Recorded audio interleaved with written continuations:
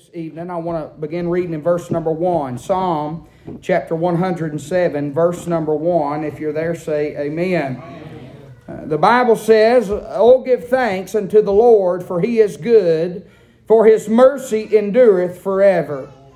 Now, verse 2 is where my thought's going to come from tonight. "Let the redeemed of the Lord say so, whom He hath redeemed from the hand of the enemy, and gathered them out of the lands, from the east and from the west, from the north and from the south.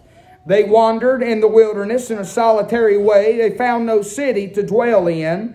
Hungry and thirsty, their soul fainted in them. Then they cried unto the Lord in their trouble, and He delivered them out of their distresses. And He led them forth by the right way, that they might go to a city of habitation." And again the psalmist writes, "Oh, that men would praise the Lord for His goodness and for His wonderful works to the children of men. For He satisfieth the longing soul, and filleth the hungry soul with goodness. Such as sit in darkness and in the shadow of death, being bound in affliction and iron, because they rebelled against the words of God, and condemned the counsel of the Most High. Therefore He brought down their heart with labor. They fell down, and there was none to help. Then they cried." Does everybody see the pattern? "Then they cried unto the Lord in their trouble, and He saved them out of their distresses. He brought them out of darkness and the shadow of death, and brake their bands in sunder." Again the psalmist says, "Oh, that men would praise the Lord for His goodness and for His wonderful works to the children of men. For He hath broken the gates of brass, and cut the bars of iron in sunder. Fools, because of their transgression and because of their iniquities, are afflicted. Their soul abhorreth all manner of meat, and they draw near unto the gates of death. Then they cry unto the Lord in their trouble, and He saveth them out of their distresses. He sent His word and healed them and delivered them from their destructions. Oh, that men would praise the Lord for His goodness and for His wonderful works to the children of men. And let them sacrifice the sacrifices of thanksgiving, and declare His works with rejoicing, that they go down to the sea in ships, that do business in great waters, to see the works of the Lord and His wonders in the deep. For He commanded and raiseth the stormy wind, which lifteth up the waves thereof. They mount up to the heaven, they go down again to the depths. Their soul is melted because of trouble. They reel to and fro, and stagger like a drunken man, and are at their wits' end. Then they cry unto the Lord in their trouble, and He bringeth them out of their distresses. He maketh the storm a calm, so that the waves thereof are still. Then are they glad because they be quiet. So He bringeth them unto their desired haven. Oh, that men would praise the Lord for His goodness and for His wonderful works to the children of men. Let them exalt Him also in the congregation of the people, and praise Him in the assembly of the elders. He turneth rivers into a wilderness, and the water springs into dry ground, a fruitful land into barrenness for the wicked of them that dwell therein. He turneth the wilderness into a standing water, and dry ground into water springs, and there He maketh the hungry to dwell, that they may prepare a city for habitation,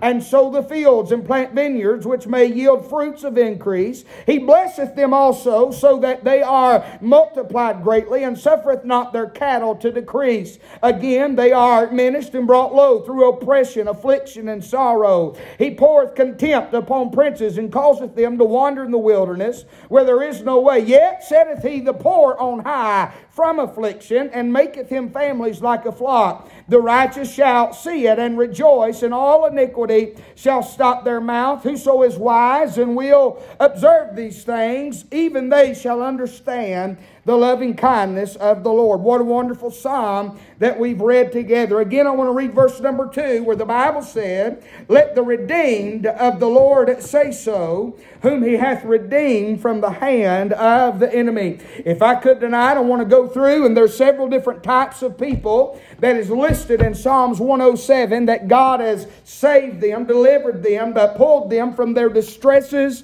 and from their destruction. And so I want to pull my thought from verse 2 and preach on this idea tonight. Somebody ought to say something.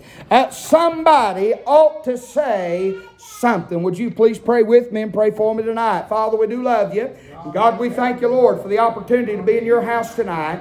I pray now, God, Lord, that you would help me. Lord, I pray that you would fill me with the Holy Spirit of God. Lord, I pray for unction and power. Lord, I pray, God, for clarity of mind. I pray that you'd bring what I've read, what I've studied, and Lord, most of all, what you spoke to my heart, to my remembrance. God, help me to say everything that you want me to say, and God, to refrain from saying anything I shouldn't. Lord, use me, not for my glory, but for thine, and for the edification of thy church and your people. Lord, help us to leave different than we came. We'll thank you for it, and Lord, we'll praise you for it. In Jesus' name and for his sake.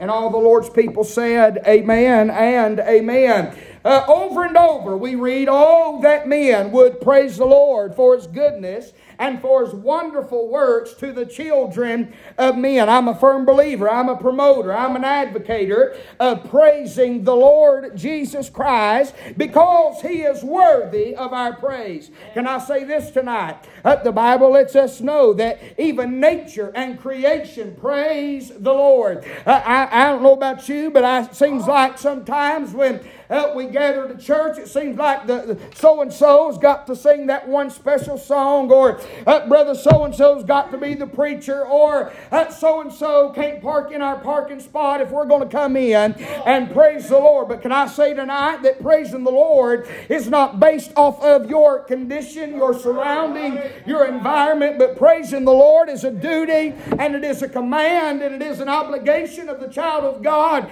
And really, it should not be like pulling eye teeth to get somebody to praise the Lord. You say, what is praising the Lord? Well, praise is defined many ways in your Bible, but one way of praising the Lord is shouting amen and hallelujah and glory to God and bless the Lord and bless his name. Sometimes you can simply stand up and lift your hands to heaven. Praise the Lord. Clapping in your Bible is a form of praising the Lord. David danced a holy dance before the Lord. You can run in the glory of God, not out of order, and praise the Lord. But I'm afraid that the reason that we lack praise and worship, by the way, the contemporaries has about destroyed that term, but it's still a biblical term. And I do believe in praise and worship, but it's not in a mosh pit. Somebody say amen. Praise and worship is biblical. And if you remember back several months ago, I preached on God's order of praise and worship. And worship always comes before praise. You don't know why people can't praise the Lord in open? Because they don't worship him in secret. My friend, you're not going to crucify your flesh at church and praise the Lord when you don't crucify your flesh at home and worship him. But I believe without a shadow of a doubt one of the greatest things that mankind can do on this side of heaven is give honor to whom honor is due, to lift up his name. It's high and it's holy. He is the deliverer, not just of our souls and not just of our names in the Lamb's Book of Life, but my friend, I'm talking about a God that's come through each and every one of our lives personally, and he's helped us and blessed us, and he's watched over us and protected us, and he's provided for us. I'm getting happy at my home preaching because everything I've got, everywhere I look, all I see is him. When I get my vehicles, all I see is God. When I put my clothes on my back, all I can think about is God. When I look at my family, God in heaven is the only one that could have blessed me with the family that I have. When I look around in my church, glory to God, I say bless his holy name. My friend, any of us could be caught up in some kind of false doctrine, some kind of cult, some kind of lie, or sitting under a heretic. But ain't it good to know that Jesus Christ, in his providential mercy and grace and kindness, has led us in the way of truth. I'm not in the way of error tonight, and for that I say bless his name. I can tell you story after story and circumstance after circumstance. Some of y'all's forgot just what God's done in the last 6 months, but I want to remind you, if we all got what we deserved, ain't nobody be healthy tonight. Ain't nobody still be with your spouse tonight. Ain't nobody be in your right mind tonight. And we we sure wouldn't be on our way to heaven tonight. But God has been good. And for that I say, bless the Lord, oh my soul, and all that's within me. Bless His holy name. David here, it says in verse number 2, let the redeemed of the Lord say so. I have came to tell you tonight that somebody ought to say something. Well, who's he talking to? First of all tonight, I want to say somebody ought to say something, because there's somebody in here that's been redeemed. That's exactly how the psalmist starts it out. Let the redeemed of the Lord say so. I believe God put this at the forefront on purpose, because we're going to look at some other things and some other places that men are,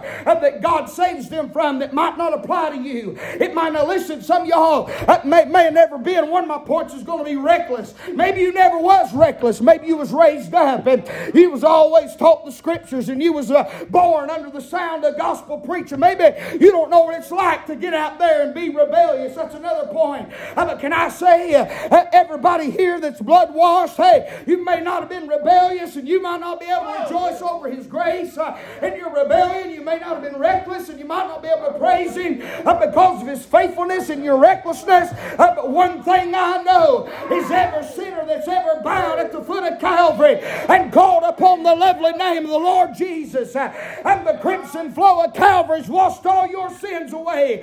It's removed every stain. It's removed every blotch. It's removed every smudge. It's removed every crack and every crevice that you and I would have slipped through and died and went to hell.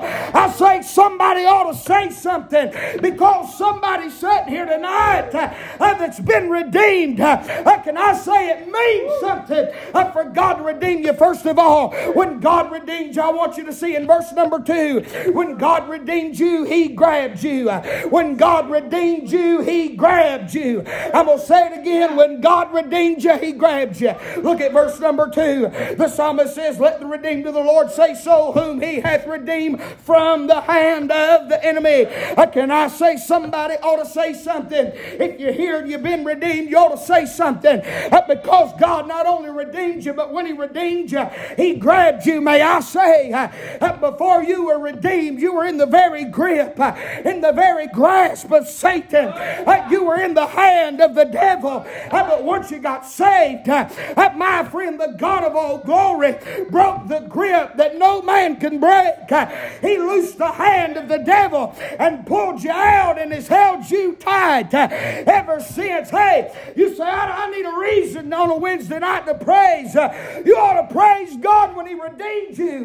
He grabbed you up and He broke the grip of the devil on your life and on your home. I say, bless the Lord that He grabbed me one day. The Bible says in Isaiah 49:16, the Bible said, behold, I have graven thee upon the palms of my hands. John said it in chapter 10, verse 28 and 29. John said, and I give unto them eternal life, and they shall never perish, neither shall any man pluck them out of my hand. My Father which gave them me is greater than all, and no man, hallelujah, no man is able to pluck them out of my Father's hand. I wish to God somebody get with me tonight. I want you to think about the grip that the devil had on you. You couldn't have done nothing else but what his desire was for you. You were servants and slaves to sin. You were under the grip of Satan. You could have never broke that grip. I could have never broke that grip. But when you got redeemed, my friend, God grabbed you and He put you in His hand. And no man can break that grip either. My friend, we are sealed, we're kept, we're secure in the hand of Almighty God tonight. Not only did God grab you when He redeemed you, secondly, we see God, when God redeemed you, He gathered you. He didn't just grab you, He gathered you. Look in verse 3. The Bible said, verse 2, let the redeemed of the Lord say so. He hath redeemed from the hand of the enemy. He grabbed you. Verse 3, and gathered them out of the lands from the east and from the west, from the north and the south. They wandered in the wilderness in a solitary way. They found no city to dwell in. Hungry and thirsty, their soul fainted in them. May I say, when God redeemed me, He pulled me out of the same wilderness of sin that He pulled y'all out of, and He's gathered us together. My friend, tonight we sit together in heavenly places. We abide in a place, my friend, this world knows nothing about. Paul said it best in Ephesians chapter number 2. He said, "And you hath He quickened who were dead in trespass and sin, wherein in times past you walked according to the course of the world, according to the prince of the power of the air, of the spirit that now worketh in the children of disobedience, among whom also we had our conversation in times past in the lust of our flesh, fulfilling the desires of the flesh and of the mind, and were by nature the children of wrath, even as others. But God, who is rich in mercy, for His great love wherewith He loved us, even when we were dead in sins, hath quickened us together with Christ. By grace are you saved, and hath raised us up together and made us sit together in heavenly places in Christ Jesus, that in the ages to come He might show the exceeding riches of His grace in His kindness toward us through Christ Jesus. For by grace are you saved through faith, that not of yourselves. It is the gift of God, not of works, lest any man should boast. For we are His workmanship, created in Christ Jesus unto good works, which God hath before ordained that we should walk in them. Wherefore remember that ye, being in time past Gentiles in the flesh, who are called uncircumcision by that which is called circumcision in the flesh made by hands, that at that time ye were without Christ, being aliens from the commonwealth of Israel, and strangers from the covenants of promise, having no hope, and without God in the world. But now in Christ Jesus, ye who sometimes were afar off are made nigh by the blood of Christ. I'm telling you, when you got redeemed, you got more than a ticket out of hell. You got more than a mansion over the hilltop. My friend, He grabbed you up out of the grip of Satan. He's gathered you together with the body of Christ. Some of y'all was way out yonder in the wilderness. Some of y'all was on the brink of dropping off in the depths of hell, out in the wilderness. But you sat tonight with the family. Is anybody going to help me? You're sitting here tonight in the family of God. Somebody ought to say something. My God, somebody ought to say something. I really thought when I began to preach and tell y'all what God has done for us, that it'd light a fire in somebody. But still ain't convinced. So let me go on. Not only when God redeemed you did He grab you and gather you, but then He guides you. Yes, sir. Look in verse 6. Then they cried unto the Lord in their trouble, and He delivered them out of their distresses. And He led them forth by the right way, that they might go to a city of habitation. Oh, that men would praise the Lord for His goodness, for His wonderful works, the children of men. For He satisfieth the longing soul and filled the hungry soul with goodness. Can I say, when God redeemed you, somebody ought to say something. Because when God redeemed you, He grabbed you. When God redeemed you, He gathered you together. He pulled you from the north, the south, the east, and the west of the wilderness, and has placed you in heavenly places. But then thirdly, when God redeemed you, He then guides you. According to verse number 4 and 5, I want you to read it with me. The Bible said before you got saved, the Bible said they wandered in the wilderness in a solitary way. They found no city to dwell in. What was you when you was out there in the world? You was hungry and thirsty, and your soul fainted in them. But my friend, when God gathers you together, look at verse 7. The Bible said He led them forth by the right way, that they might go to a city of habitation. Can I say, God didn't just grab you and gather you and guide you somewhere of no return, but my friend, God pulled us out of a place, my friend, where we were hungry and thirsty. You know what this world is tonight? You want to know why they're strung out and drunk, and why they're working 70 and 80 and 90 and 110, 12 hours a week? trying to make every dollar they can because they're hungry and they're thirsty and they're trying their best to satisfy that longing deep down in their heart. And the further north they go, there's no help. The further south they go, in that wilderness, there's no help. Don't matter how far east or how far west, the world has nothing to offer the void that only God can fill. But ain't somebody glad that when He redeemed you, He guided you into a place of habitation where I'm no longer hungry and thirsty, but I'm filled, and I'm filled to the brim, overflowing tonight. Oh, because I got redeemed. Getting saved is a whole lot more than just not going to hell. Now that's good, don't get me wrong. But I'm telling you, there's a whole lot to rejoice about tonight.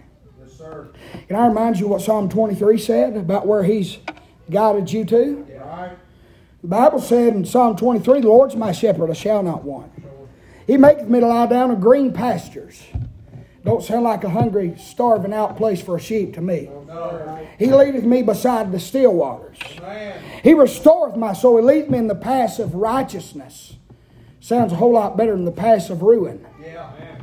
Sounds a whole lot better than the paths of sin and destruction and death. He lead me in the path of righteousness for His name's sake. Yea, though I walk through the valley of the shadow of death, I will fear no evil, for Thou art with me. Thy rod and the staff, they comfort me. Thou preparest, look here, a table before me in the presence of mine enemies. Thou anointest my head with oil, my cup runneth over. Surely, surely goodness and mercy shall follow me all the days of my life, and I'll dwell in the house of the Lord forever. Looks a lot like what we've read in Psalms 107.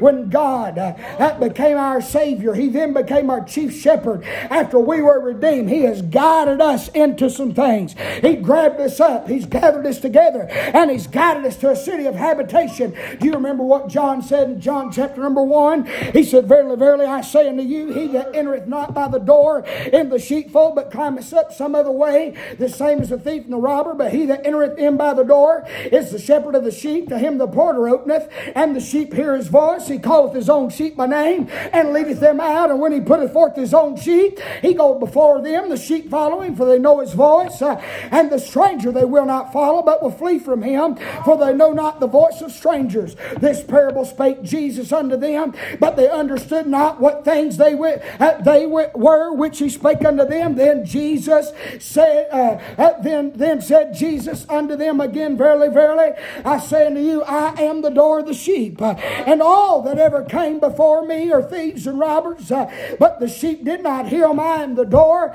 By me, if any man enter in, he shall be saved, and go in and out, look here, and find pasture. The thief cometh not but for to steal, to kill, and destroy. I am come that they might have life, and they might have it more abundantly. I am the good shepherd. The good shepherd giveth his life for the sheep. I'm not wandering around tonight trying to find something to carry me through. Bless God, He's took me. He's guided me into greener pastures than any man that should ever have the honor of knowing about. I'm telling you, it's rich. Listen, it's the best life that you and I have ever known. Everybody out there tonight's running their self-ragged, trying to fill up an empty spot in the void. But glory to God, He's guided you and me after redemption and the green pasture, still waters. He's not left us out to die and to dry. Amen. I'm telling you, somebody ought to say something. Amen. Why say that? Well, it's what the psalmist said. Let the redeemed of the Lord say so. Sure. Let me ask you a serious question tonight. Why don't you never say nothing? Right. Come on. I'm preaching my guts out tonight. Some of y'all are not going to grunt. You ain't going to. You know, it would not kill you to do this. So, you just doing that for you? No. I'm telling you to do these things because it's in the Bible. Can I tell you something? If we slack in our praise and worship, what do you think our kids are going to do? They're going to be worse than you. You better believe it. And their kids are going to be worse than them. Exactly right. And within 3 decades, this church is dead. Yeah, that's right. Amen. Y'all listening? Yes, sir. Well, you're just trying to pump us and promise. You better know I am. I need my babies to see somebody besides Daddy get happy. Right. Come on, somebody. I mean, listen, I'm preaching to people 6 years, 7 years ago. I couldn't have preached a message like this that you wouldn't have been up shouting and running and knocking the rock out of the walls. I mean, what happened to women shouting? What happened to men getting in the glory? It's the only time you can raise your voice for God standing behind a pulpit. I don't know if you've ever even been called to preach. I'm telling you, there ought to be something down inside of every one of us that's been redeemed by the grace of God that says, bless God on the worst of my days. I've been grabbed up. I've been gathered together. I've been guided into a place of habitation. I say, let the redeemed of the Lord say so. Somebody ought to say something. Secondly, tonight, somebody ought to say something. Because there's somebody in here that's been rebellious. I want you to look at verse number 10.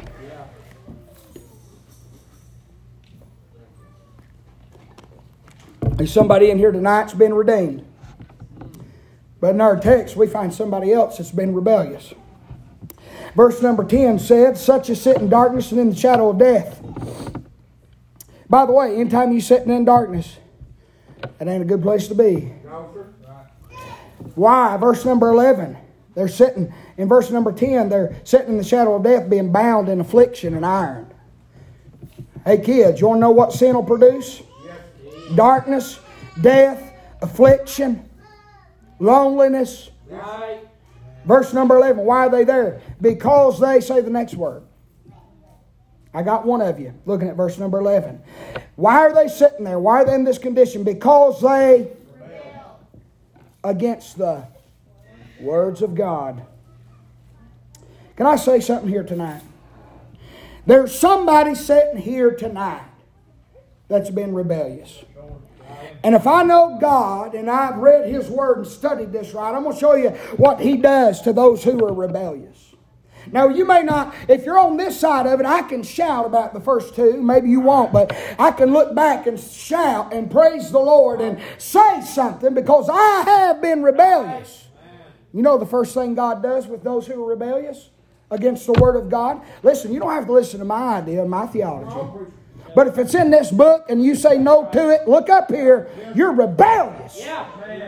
I don't have to tell you, well, I just ain't used to it. No, you don't got to be used to it. I preached things out of that book and set things in line and set things in order. And you know better and you do them anyways. You want to know why? You are still rebellious. You know. You say, well, I don't see it that way. It don't matter. If it's in that book and you go contrary to it, you are rebellious. What does that mean? Number one, look at verse 12. Therefore, because they're rebellious, He brought down their heart with labor. They fell down. There was none to help. Can I say the first thing God does? Somebody ought to say something. There's somebody in here that's been rebellious. The first thing God does when you're rebellious is God, if you were rebellious, is God has brought you down. I can look back over my life when God brought me down when I was in rebellion. I could not thank Him for it. Are you with me? I could not thank Him for bringing me down in my rebellion. I mean, my friend, on this side, I look back and see, had God not brought me down, I would have died in my rebellion. But I'm glad He put me on the flat of my back. I'm glad He put me so far down. The only direction I could look is up. I'm glad nobody in my life could help me. Nobody in my life could save me. Nobody in my life could change me. I didn't like it then, but I can look back now and see in my rebellion. Step number one of God getting glory out of your life is God will bring you down. Amen. I tell people, I've been telling people that this year in this church. If you don't stop, if you don't repent, God is going to take you down. They think I'm using scare tactics. It's not scare tactics. It's if you're a child of God and you are living in open rebellion, you are headed one direction tonight. Down. There's people that ought to be in this church and they're not. And you know which direction they're headed tonight?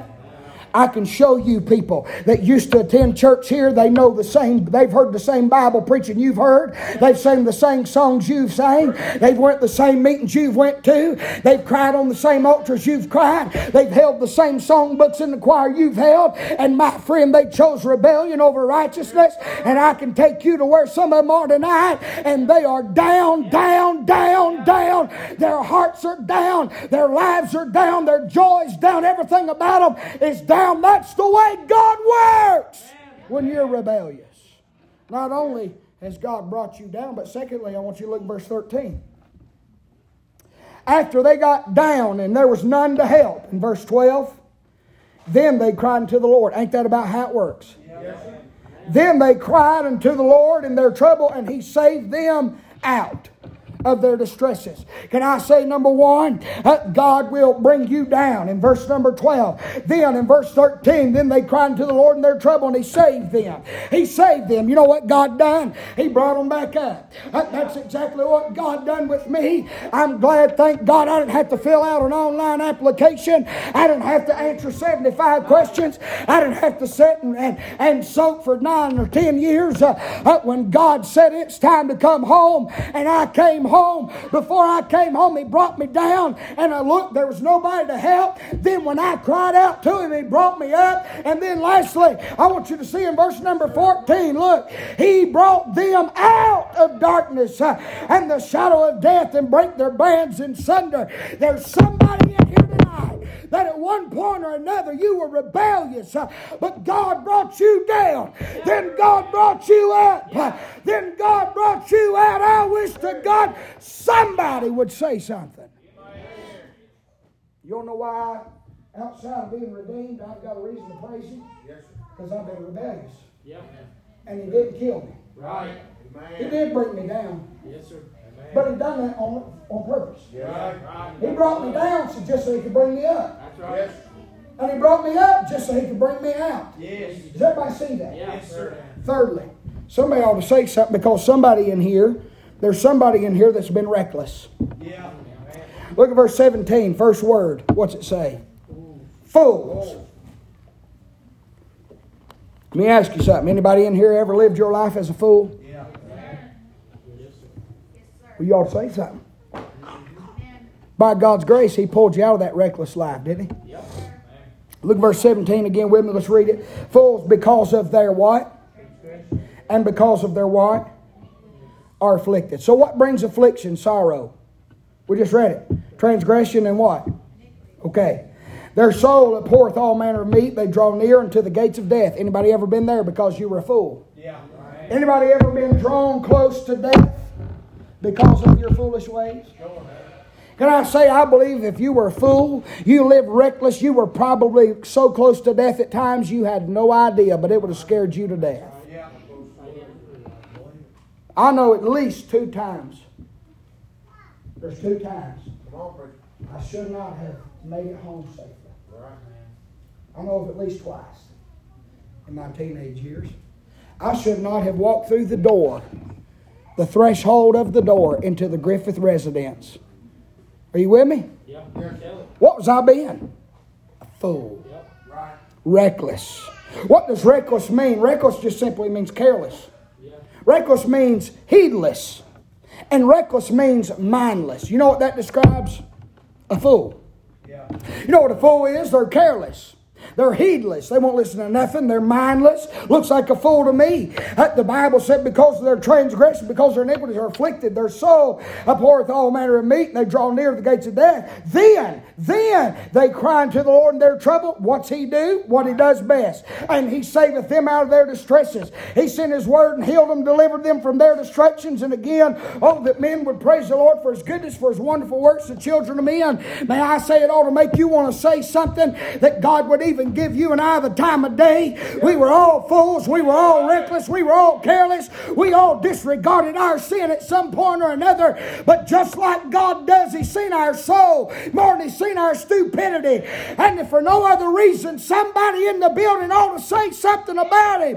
Because God has been gracious to us in our recklessness. He's been gracious to us in our recklessness. I want to talk about this grace. Can I say God's been gracious when you were reckless? God was gracious concerning your pattern. Look at verse 17. Fools, because of their transgression and because of their iniquities. Y'all see that S? Yep. Fools, because of their transgression and because of their iniquities, are afflicted. Isn't it amazing how there's people we love tonight? All they got to do is stop sinning. Yep. And that weight that they're under and that load that's about to drive them so far down into the depths of depression they can't see light of day. You know, how many of y'all got people in here hooked on drugs in your family? And they know that it's just going to drive them right back to a jail cell, but they still take it, they don't put it in their arm. That drunk knows tonight that his liver's shot and the doctors only give him 6 months to live, but he's going to crack another beer or 30 and drink them. Why is that? Because they're reckless. They're fools, my friend. What is the pattern? Notice the pattern. The pattern is constantly sinning. Can I say God was very gracious to you when you were reckless because concerning your pattern they were afflicted. That means to be affected by continued. That's where I got this point from. Their affliction. You know what affliction means? It means to be affected by continued or often repeated pain, either of body or mind. It is on purposely that this affliction stems from repetitious sin. Yep. Can I say God was very gracious to you concerning your pattern? Right. What's the pattern of a reckless man? Sin and iniquity. And tomorrow, what's he going to do? A fool. What's a fool going to do tomorrow out in this world? He's going to sin. And he's going to bring forth more iniquities. And then he's going to get up on Sunday morning, the Lord's Day. You know what he's going to do? He's going to sin. And he's going to swim in a whole pool of self-made iniquities. That's his pattern. And that was our pattern before God saved us. Somebody ought to say something. Why? Because you were reckless, but God delivered you. God was gracious when you were reckless concerning your pattern. But number two, God has been gracious concerning your position. Look at verse 18. Their soul poureth all manner of meat, and they draw near unto the gates of death. Where do you think a fool, a reckless man, goes when he dies? Yes, sir. He goes to hell. Can I say some of y'all, we say it all the time, I should have been in hell. Yeah. But you don't realize when you were under the influence that the devil had it lined up for you to run somebody over and kill them and spend the rest of your life in prison. Yeah. But even in your reckless state, God shows you grace. Amen. Concerning your pattern, because he knew that's what you were going to do the next day. But concerning your position, you were fixed. Some of y'all were supposed to hit that tree head on, but you didn't. Right. And maybe you did and didn't die. Yeah. Yes, sir.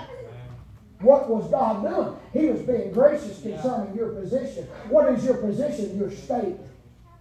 Any of y'all ever been on the brink of death because you were a fool? I'm telling you, I can tell you story after story of people I know that will stand up and brag on God. They got something to say. Why? Because they were reckless and they know their condition. They know their position. They knew they were almost in hell, but God showed them grace.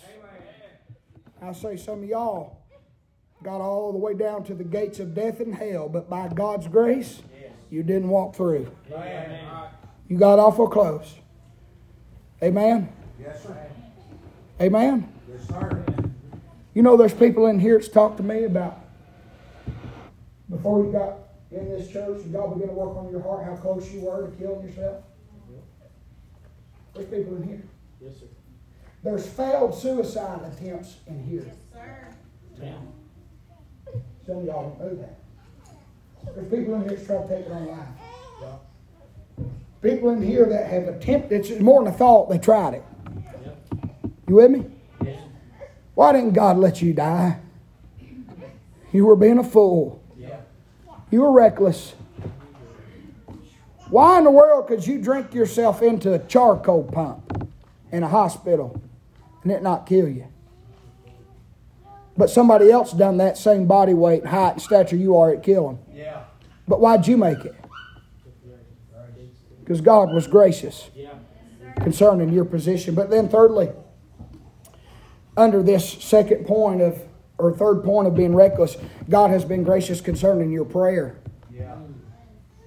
Look at verse number 19. The Bible said, then they cry unto the Lord in their trouble, and He saveth them out of their distresses. Can I say there's a few things I want you to see about this prayer? I have studied this. I want to say this. I have studied this, and every point's got points, and them points got points, and God's given me everything I'm telling you tonight. Amen. We see number one concerning this prayer or supplication. God's been gracious concerning your prayer. First of all, we see the priority of this prayer. Look at verse 18. What's the first word say? No. Excuse me. I'm sorry. Verse 19. Then. You was right. You was right and it was wrong at the same time. Verse 19. I'm sorry. What's it say? Then. So what does then describe? Well, let's go above. Let's look at verse 17. Let's look at the context.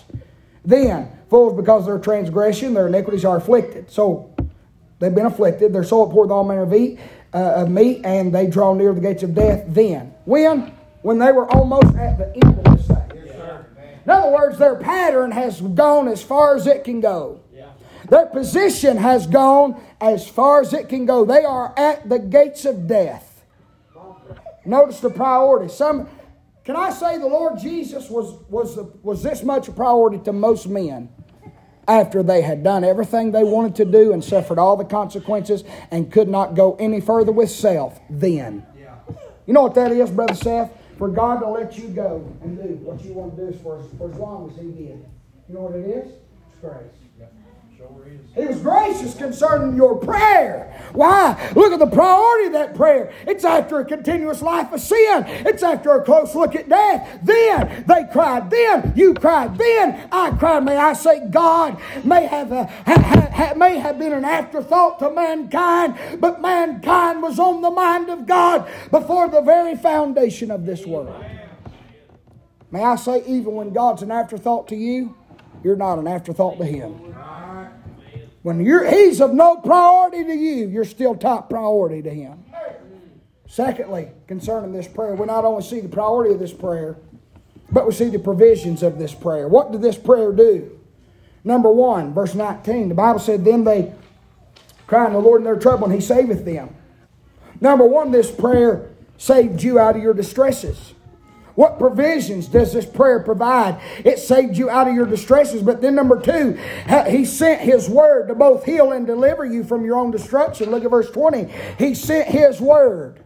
Does that ring a bell to anybody? Yes, sir. Y'all act like Methodist Presbyterian or something tonight. I can see this in many different ways. Number 1, in the beginning was the Word. The Word was with God and the Word was God. Right there's a pretty good type of Jesus coming. But then secondly, in this day and hour, when Jesus has already came, guess what we're reading tonight? We're reading His Word. So He sent His Word both in the flesh and in the Word of God. He sent His Word. And what's the Word of God do? Why do I preach the way I do? Because it healed them and delivered them from their destructions. Ain't you glad somebody stood up and preached that word to you? Amen. Somebody ought to say something. Amen. Let the redeemed of the Lord say so. Some of y'all, if you're here tonight and you're redeemed, you ought to say something. Some of you are rebellious. You ought to say something. Some of you have been reckless. You've been fools. But God sent His word to you. He was gracious to you concerning all these things. Somebody ought to say something. Thirdly, I want you to see the product of this prayer. Look at verse 21. Oh, that men would praise the Lord for His goodness. You know the first thing I see here? The product.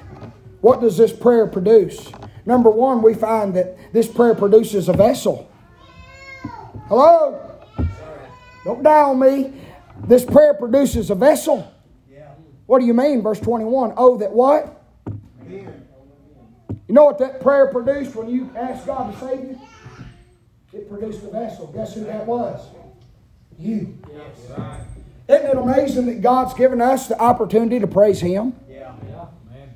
Do y'all really think you deserve to even say, bless the Lord? He gave you an opportunity. This prayer produced a vessel. Number 2, this prayer produced a visual. Look at verse 21. Oh, that men would praise the Lord. What? for His goodness and for His wonderful works to the children of men. You know what it produced, this prayer? It produced a vessel. You became the dwelling place, the habitation of the Holy Ghost. But then number two, it produced a visual. What is that? Because now all of a sudden, for the first time after this prayer for salvation and deliverance and healing is prayed, then one and only then, after repentance, after redemption, can one see His goodness and His wonderful works for the very first time, and not until then. Everybody that's on Facebook tonight, when the old Buffalo Bills receiver went down, everybody thought he was going to die. And then they got the word that he wasn't going to die, and he's made a pretty good, seemed like a full recovery, or something like that. He ain't dead anyway. And I'm not dog. Thank God there was some prayers on national television that night. That's a blessing. I'm glad to see that. And there's been some praise, but can I tell you, most of what the world considers praising God is not praising God. Right. You realize until you got saved, you could not even see the works of God. Right. Am I wrong? Can't understand them. You don't understand. Lost people come in church. How many of y'all see them walk in here? Hell's hanging off of them. But the first line in the congregation is they're ready to go. Doing all that. You know why? They don't understand. Yeah.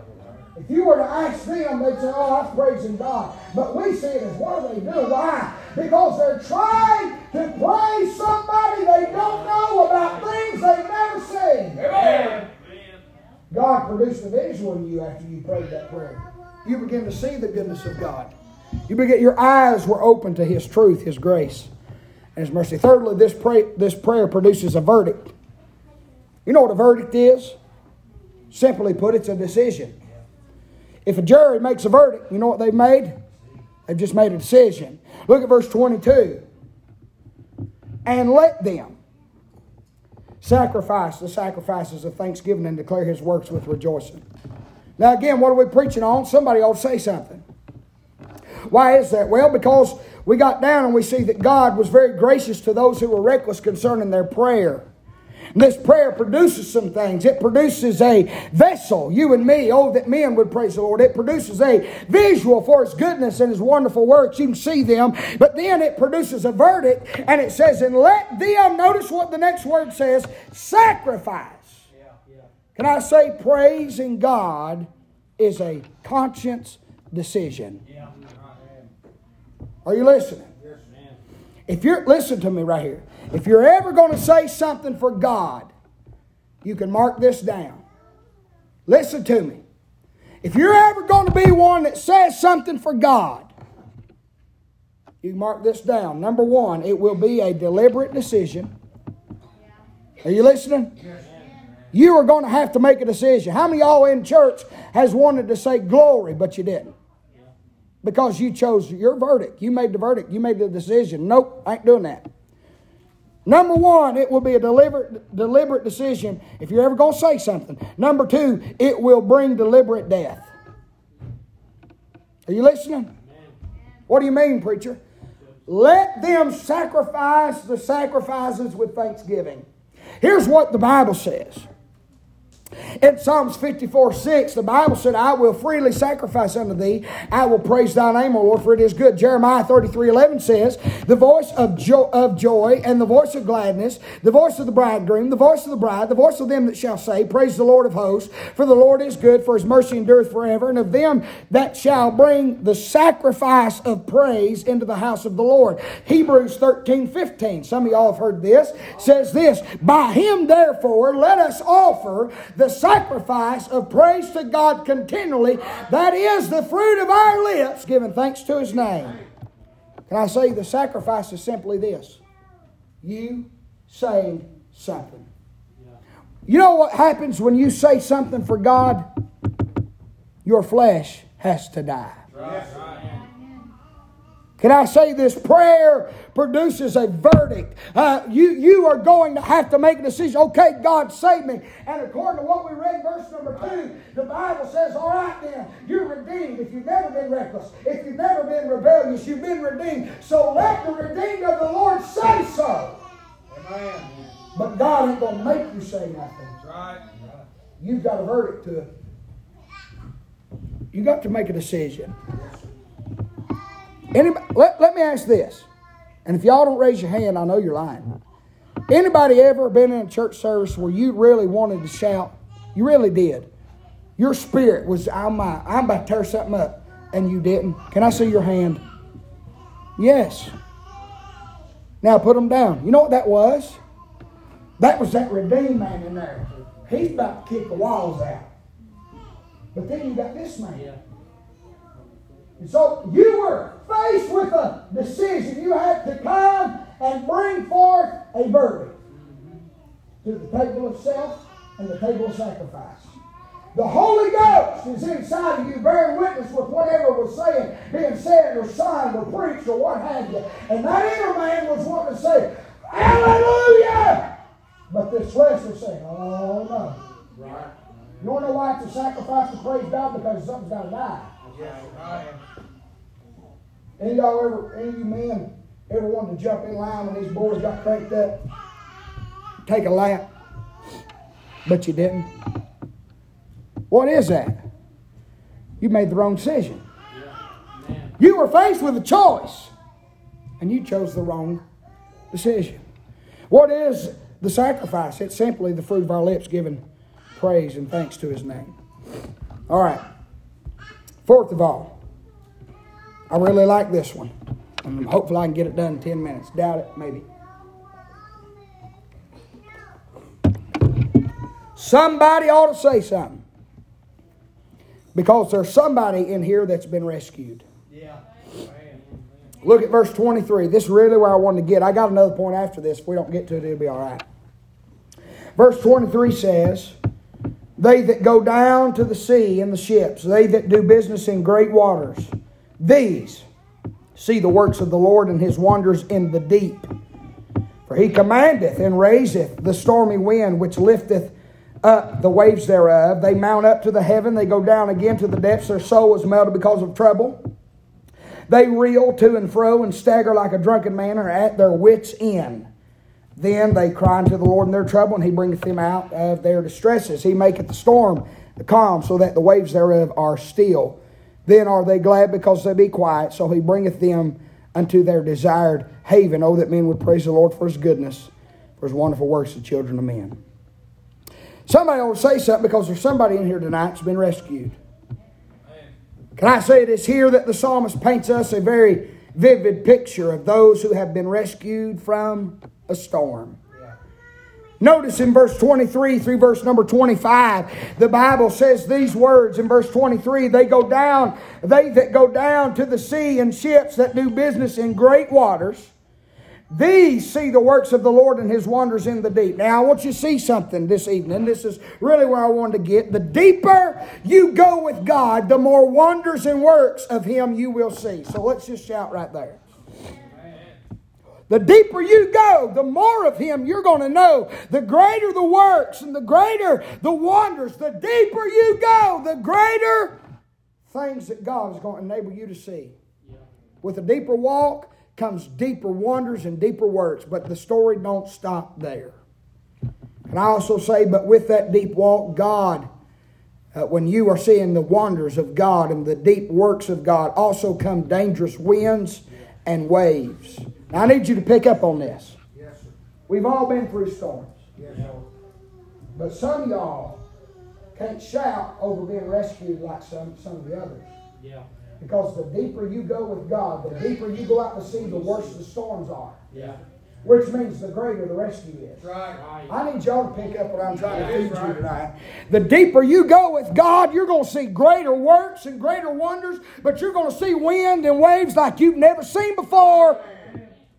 Can I say some of the storms that's being fought in this church this year is because somebody decided to go a little further with God and the heat got turned up a little bit more. But at the end of this thing, when the winds and the waves cease, we're going to say like they did in the Gospels, we've never seen it on this fashion.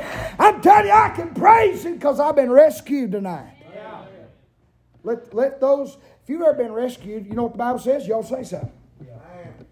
The deeper you go in fellowship with God, the deeper you will go in faith with God.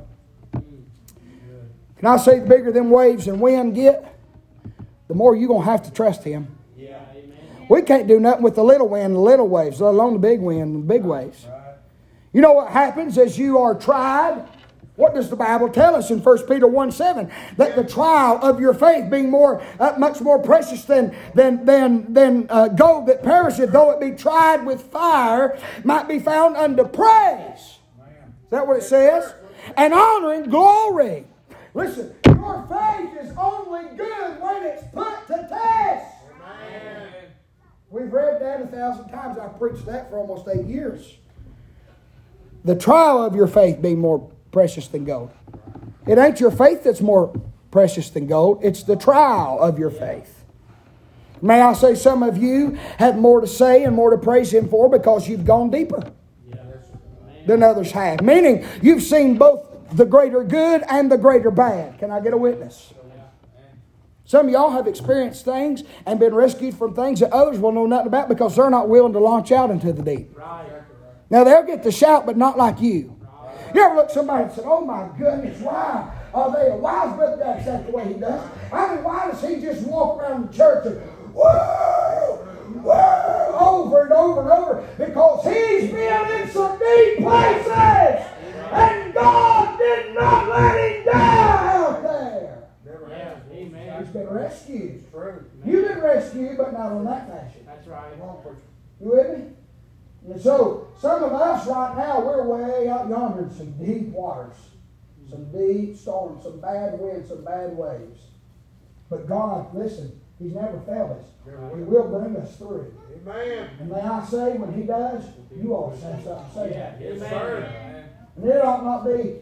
Let me ask you something. If your mama was laying on the hospital bed and they was giving her 2 days to live, and she sent her goodbyes, and her heart rate went all the way down to where it was just about nothing, then it spiked back up, she come out of there alive, are you just going to get up and say, "Brother Josh's going to say something. My mom died, but God resurrected her, and I just want to thank the Lord"? We won't act crazy. That's right. Why? Because it's deeper waters than you've ever been. Good. You with me? You want to know why some of y'all just never have nothing to say? Because you don't launch out in the deep. Yeah. You know why a lot of people want to stay shallow Christians? Yes. Because they see what's out there. Yes, sir. But all they're seeing is the wind and waves. Can I tell you something? Jesus don't just sit on the shore. Right. He walks right out on them waters. Yeah. Amen. Ask Peter about being way out yonder in the deep when the wind and the waves were filled the ship. And guess who showed up? They didn't even know who it was. That tells you how much faith they had. They wasn't even expecting him to be way out yonder. They said, "Oh my goodness, it's a spirit, it's a ghost." And he said, "Oh no, don't be afraid, it's me." And he said, "Lord, if that's really you, tell me to come." He said, "Come." And for just a moment, Peter got to experience. We all look at Peter and downgrade him because he looked and got his eyes on Jesus, and he fell. But let me tell you all something. He got out deeper than any of us will ever get out. And yes, he fell. But when he fell, there was somebody there to pick him up. Amen. God ain't going to let you sink. Remember, he walked on water. That's exactly right. He sure did. Are you listening tonight? This is pastoral, helping you get through your life, helping you serve God. And I'm telling you, some of y'all's afraid to go deep with God because you know the harder, the further you go with God, the harder the devil will fight. And that's true. Yes, there'll be spiritual warfare you've never known before, but God don't leave you out there to die. He'll rescue you out in the deep just like He done back yonder in the kiddie pool. I'd rather go out and see the wonders and the works in the deep than I would stay shallow. He'll rescue you. Somebody ought to say something. Can I say real quickly?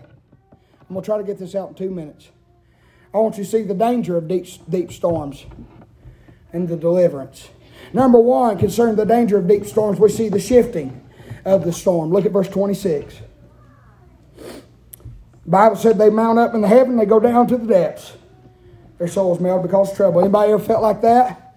You're out in the deep storm. 1 minute you're plumb up in heaven. Come on, somebody. Next minute you're as low as you can go. You feel like you're in the depths. Depths is also, you can look at the type picture of hell right there. The depths. One minute you're up in the heavens shouting the glory, and the next minute you're in the lowest of hells. You know what storms do? I've lost my mind. You know what storms do? They shift. They shift. You're up one minute, down the next.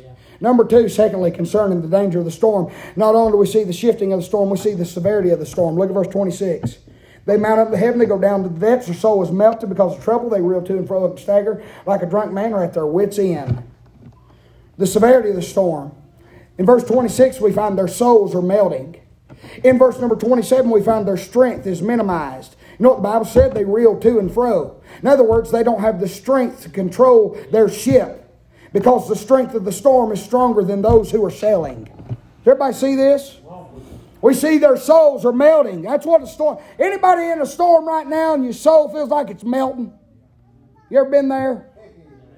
What about when your strength is minimized? You're trying every way in the world to fix it, but you can't. That's because the storm's bigger than you are. Then in verse number 27, we also see their steps are manipulated. The Bible said they stagger like a drunken man. Any of y'all ever tried to live for God and you're trying to walk through this Christian life and you can't tell which direction you're even headed? You're like a drunken man.